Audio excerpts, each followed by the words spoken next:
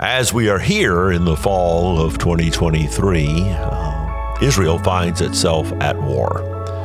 You don't know, and I don't know, the detailed specifics of how the future of that war is going to play out. We know a lot of things about the future if we know the Word, and we have some specific direction about how we interact with what we know from even an emotional viewpoint. Let's talk about some of that today on Beyond the Notes.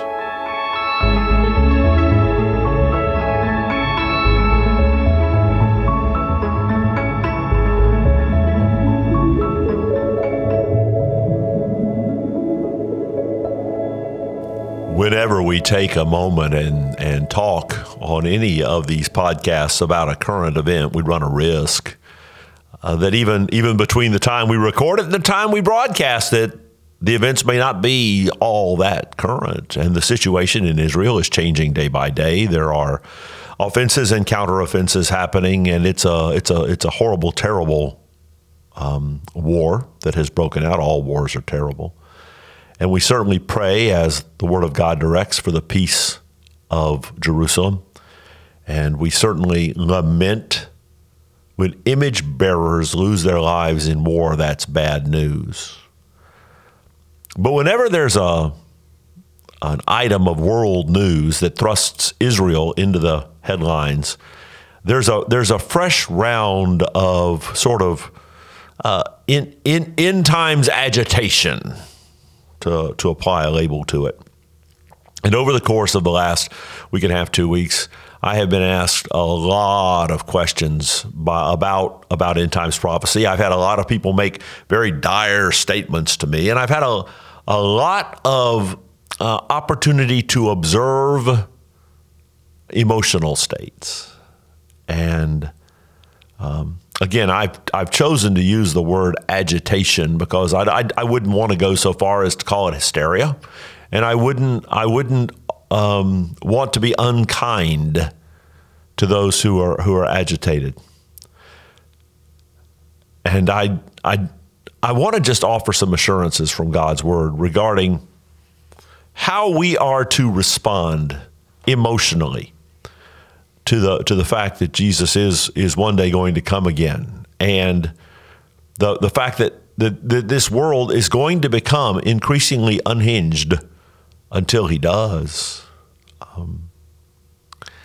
And one kind of bottom line up front hint I want to give you regarding anything that you and I have to handle as a sort of news item. A very wise counseling mentor shared this with me many, many years ago, and I have found it astonishingly useful, both in my counseling and probably even more so in my own personal life. When an event happens, whether it's a news event or whether it's just a wrinkle I didn't expect or maybe even don't like in my own life, one very useful question to help me contextualize things is this: what does this event teach me that I did not already know? You see, 6 months ago, you and I both knew that Israel is surrounded by nations that really, really wish the nation of Israel didn't exist. They despise the Jewish people for various reasons. And they would have Israel not be there. We knew that a long time ago. So when horrifically and tragically an overt attack is made on the nation of Israel, it's news, and it's bad, so it's bad news. But it shouldn't cause us to go into some sort of tailspin as though we are utterly shocked and utterly caught off guard and having to process what is for us utterly new information. It just isn't that. And as for the end times intensity of Israel coming under attack, the nation of Israel has been attacked before. And we've lived through episodes of end times agitation before. I remember Y2K. People got end times agitated, and January 1st, 2000 came and went with hardly a ripple. Prior to that, and I alluded to this last Lord's Day in the message, the 4.5 million copy seller, 88 Reasons the Rapture Will Occur in 88. You talk about coming in with a bang and leaving with a whimper. I think he wrote a couple of additional books after that, but I don't think they sold as many copies because he had it wrong. What are you and I to do with end times data? Well, specifically, our emotional state. So I want to share a couple of scriptures with you that speak quite specifically to that. Jesus' great end-time sermon, the so-called Olivet Discourse, is contained largely in Matthew 24 and 25. And at the very start of that message, Matthew 24:3, we get some coaching regarding emotional state. Now, I want you to listen up. And as he sat on the Mount of Olives, this is Matthew 24, beginning in verse 3. As he sat on the Mount of Olives, he is Jesus, the disciples came to him privately, saying, "Tell us, when will these things be, and what will be the sign of your coming and of the end of the age?" And Jesus answered them, "See that no one leads you astray, for many will come in my name, saying, 'I am the Christ,' and they will lead many astray. And you will hear it comes. And you will hear of wars and rumors of wars. See that you are not alarmed, for this must take place, but the end is not yet." So even if you believe you are hearing of wars and rumors of wars connected to the end of the age, your Lord has said to you, "See that you are not alarmed." Therefore, there's no place for alarmism. But there's a war. That's precisely the context. Just a thought. 1 Thessalonians, the great oft-cited rapture passage, when he's describing the coming removal of the church from the world and the resurrection of those who have died in Christ. It's in 1 Thessalonians 4, beginning in verse 13. "We do not want you to be uninformed, brothers, about those who are asleep," and he means those who have died, "that you may not grieve as others who have no hope. For since we believe that Jesus died and rose again, even so through Jesus God will bring with him those who have fallen asleep. For this we declare to you by a word from the Lord, that we who are alive, who are left until the coming of the Lord, will not precede those who have fallen asleep.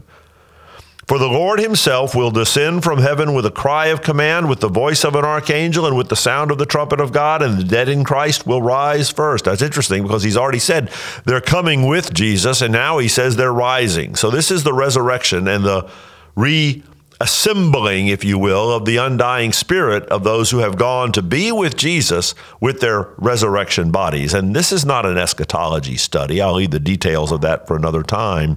But he's describing the event that is commonly referred to as the rapture. "Then we who are alive, who are left, will be caught up together with them in the clouds to meet the Lord in the air, and so we will always be with the Lord." Okay. But what about our emotional state regarding all that? Well, verse 18, "Therefore, encourage one another with these words." And he goes on in chapter 5 and says some more stuff about the day of the Lord and the end of the age. And at the end of the paragraph where he's speaking of that, and I won't read the whole paragraph, but once again, at the end of that paragraph, in chapter 5, verse 11, same book, "Therefore, encourage one another and build one another up, just as you are doing." So he's already told us not to be alarmed in Matthew 24, and now the Word of God is telling us in 1 Thessalonians 4 and 5 that when we speak of, and even as we think of experiencing the reality of the end of the age, be encouraged. Certainly, be encouraged to pray for the peace of Israel. He told us that 3,000 years ago in the Psalms.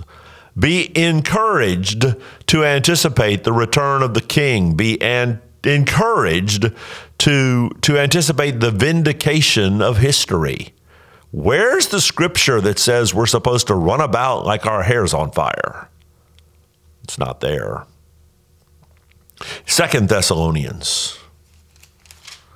I have taught my position, which isn't just my position, but I've taught the position that I hold on the timing of the rapture. I'm always a little bit puzzled by anyone who would say that the next event to happen in terms of God's prophetic layout is the rapture. I believe that is quite specifically not true, and I believe that this next passage of Scripture is a place where it's not true. In 2 Thessalonians chapter 2, verse 1. But again, this is not an end time study. I'll answer emails and you can make comments that will find their way to me. But 2 Thessalonians 2, now concerning the coming of our Lord Jesus and our being gathered together to him. Those two events, we ask you, brothers, not to be quickly shaken in mind or alarmed, either by spirit or by spoken word or a letter seeming to come from us to the effect that the day of the Lord has come. The day of the Lord, in that sentence, includes both the coming of our Lord Jesus and our being gathered. And then he goes on to say that day will not come unless some other stuff happens first. So careful saying that the rapture is the next thing. He's told us some things that are going to happen before that happens, but I digress. In the course of that, you hear what he said? Do not be shaken in mind or alarmed.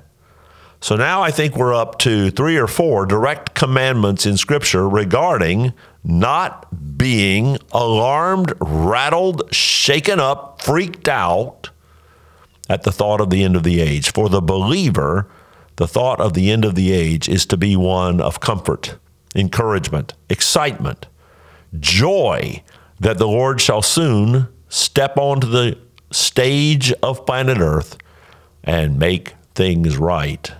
Yeah, but Pastor Russell, between now and then, it could get really bad. Well, I've been in Christian ministry for a long time. And some of you have been walking with God for a long time. I've walked people through pancreatic cancer diagnosis that led to death. I've wept with parents who've conducted the funeral of their child. I've been present in the immediate aftermath of suicides. Might it get bad? It's already bad. It's a fallen world.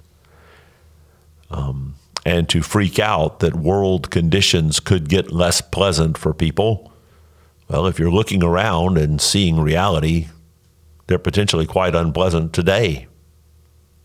And I don't mean to be grim, I truly don't. But there's a reason that John at the end of the book of Revelation cried out, even so, come quickly, Lord Jesus. It's bad and we need rescuing. So what should we do? The good news is, to wrap up this morning's or today's podcast, I have some direction for you. If the end of time is rushing toward us, and it is at the rate of 1 day per day, we are 1 day closer to the end of the age than we have ever been. So the day is approaching. What should we do, even as an obedience point? Hebrews chapter 10, verse 24, let us hold fast the confession of our hope without wavering, for he who promised is faithful. And let us consider how to stir up one another to love and good works. Hold fast to your confession. Stir up one another to love and good works, not neglecting to meet together, as is the habit of some, but encouraging one another, and all the more as you see the day drawing near. So, if we're getting right down to it, hold on to what you believe, encourage others, and gather with the body of Christ. That's what we are supposed to do while we're not being alarmed. Well, that's what I believe the Word of God would have us see today regarding end times alarmism. I hope by now you're subscribed to our podcast. I hope you're sharing them with your friends and family. And I look forward to being with you again on Beyond the Notes.